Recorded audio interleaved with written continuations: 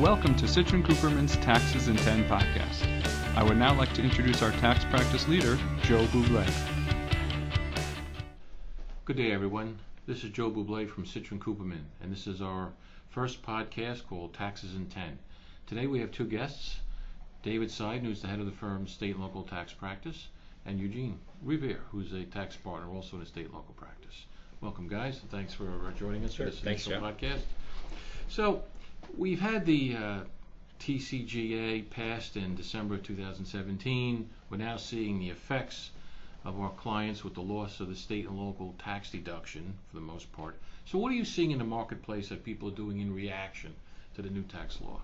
Sure. So we certainly have had, over the years and years that we've been doing state tax consulting, we've always had clients wanting to leave the New York area because of the high tax rates. What we have seen, though, in reaction to the TCJA is an uptick in those who want to get out. They've had enough. So where, they could maybe stomach the high tax rates before, because in part of the federal deduction, that's gone away, and they're pretty much ready to leave. So I think, it's interesting. I think what the act did was it created a tipping point for a lot of clients. The tipping point being these clients that we've spoken with over the years who just weren't sure that the cost benefit was there after the federal benefit of the state taxes. Well, now that that's gone, I think they've tipped. So they're back in our offices talking about it, where before they weren't interested. Now they're very interested in understanding exactly what it takes to get out of town. Okay, great. So now they said they come in, I'm ready. I want to switch, guys. So tell me, exactly how does one get out of a state for income tax purposes? I think it's important, Joe, to understand kind of the basic rules before you can understand how to get out. Generally, New York taxes people one of three ways. Either you're deemed to be a domiciliary, which means it's your true home, place you're going to come back to, place where you grew up, any of those types of things. Number two would be if you're not a domiciliary, so for example, your domicile is in Connecticut, but you have a place here in New York, and you spend more than 183 days here, then you're called what they call a statutory resident. And so if you're not a domiciliary or you're not a statutory resident, then you're deemed to be what they call a non-resident, and you're only taxed on your income that you earn in New York. Okay, good. So now that's a brief primer on the rules. So how difficult is it for someone physically to do this, and what do they really have to do to make it work? So I think this is where we really dissect what Dave just laid out. We look at the definitions as to how the state draws you in as a resident, and we kind of pull the pieces apart. Domicile is very subjective, totally open to interpretation. We look through certain factors and try to determine where your true home is.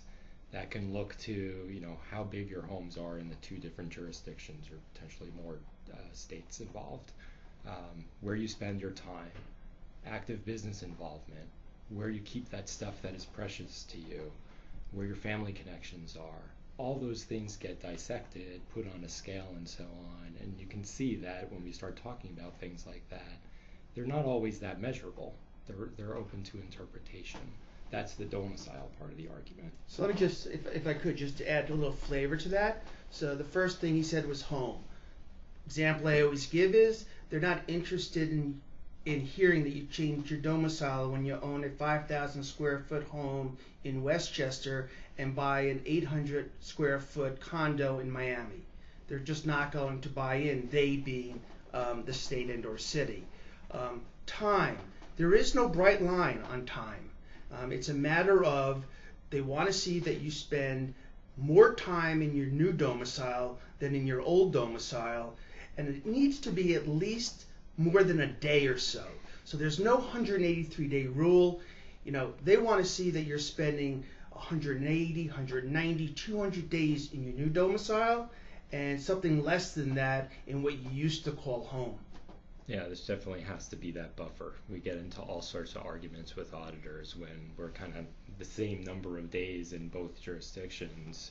it becomes a tough fight, even though it's only one factor. So the auditors always glom on to, oh, you kind of blew this one part of the domicile analysis, and then we're like, wait, it's only one part. There's supposed to be a scale here, but still the auditors are like pit bulls on that kind of stuff.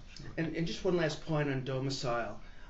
It's always best when you claim your domicile that there's an event surrounding it, so that you could build your case that there's a retirement, God forbid there's a death in the family, you decide you want to move out of town, some sort of event, because when it happens over a longer period of time, it's very difficult, at least from the state's perspective, for them to see a change, a true change from your old domicile and your new domicile.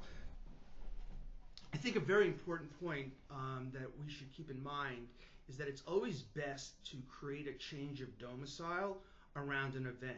So if you're going to claim you changed your domicile effective February 1st of a given year, if something happened in January or February, it's always best to try to create your facts around that change, rather than having it happen over a longer period of time.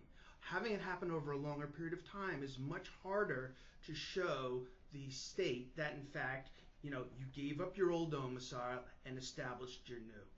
Yeah, that's a good point. That trigger point is so critical when we make these arguments. Even if there is a change in domicile, if there's some sort of income event that happened and we've had this creeping situation, the state can say, okay, in your example of February 1st change, there's some big money event on March 15th. But there's all this stuff going on where the creeping change happens that the state will go, well, wait, this other stuff changed. You changed your license on May 1st of that year. Right. What happened here? We want that money, that income event then gets dragged into the state because your change of domicile, maybe it didn't happen until May 1st.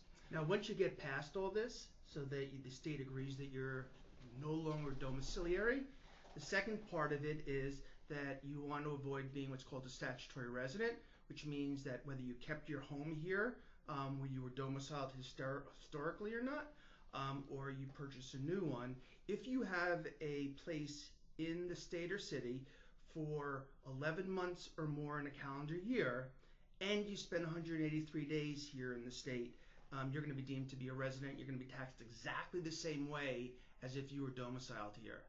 Please keep in mind, a day, when counting 183 days, is any part of a day. So it could be going from a bordering town to get gas in New York, and then going back to the bordering town. That's counted as a day when counting 183 days. Yeah, there are very few safe harbors in that day count. Right. There's maybe, if you're traveling through a New York airport, that's the biggest one we see. So Sure. when we're getting into the audit detail. Or traveling through. If you're going over the traveling George Washington Bridge, for example, from Jersey to Connecticut, going through New York, that doesn't count as a day. So as long as you don't stop for lunch. You stop for lunch for an hour, and you have a credit card, or you make a call, I'm telling you, that's going to be counted as a day. Yeah, it's tough because when we do get those arguments into audit arguments, and we're looking at cell phone documentation and Or Easy Pass. Yeah, or Easy In and Pass. out. So the auditor sees you come into the state. Well, what's our retort to that? It makes it tough. Sometimes we can see phone calls on the cell phone going from, like our clients who live in Connecticut and they drive down to the city, or vice versa. They leave Queens and they're going to Connecticut, and you see a call from Queens, and then you can see a call from New Rochelle, and then so on.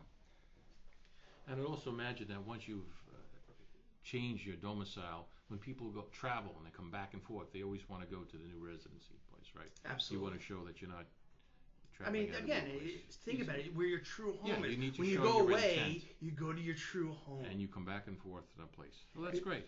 Well, appreciate it, guys. Let me Anything? just Any close- yeah, last I comments? do want to close on just one comment, and that is that I tell all my clients that if you're going to go through this, first understand what the upside is. So how much are you going to save if in fact you're no longer a domiciliary or statutory resident? Keep in mind that if you're still earning money in New York, you're still going to be taxed on that money as a non-resident. Once you understand what your benefit is, then my advice is don't go half in.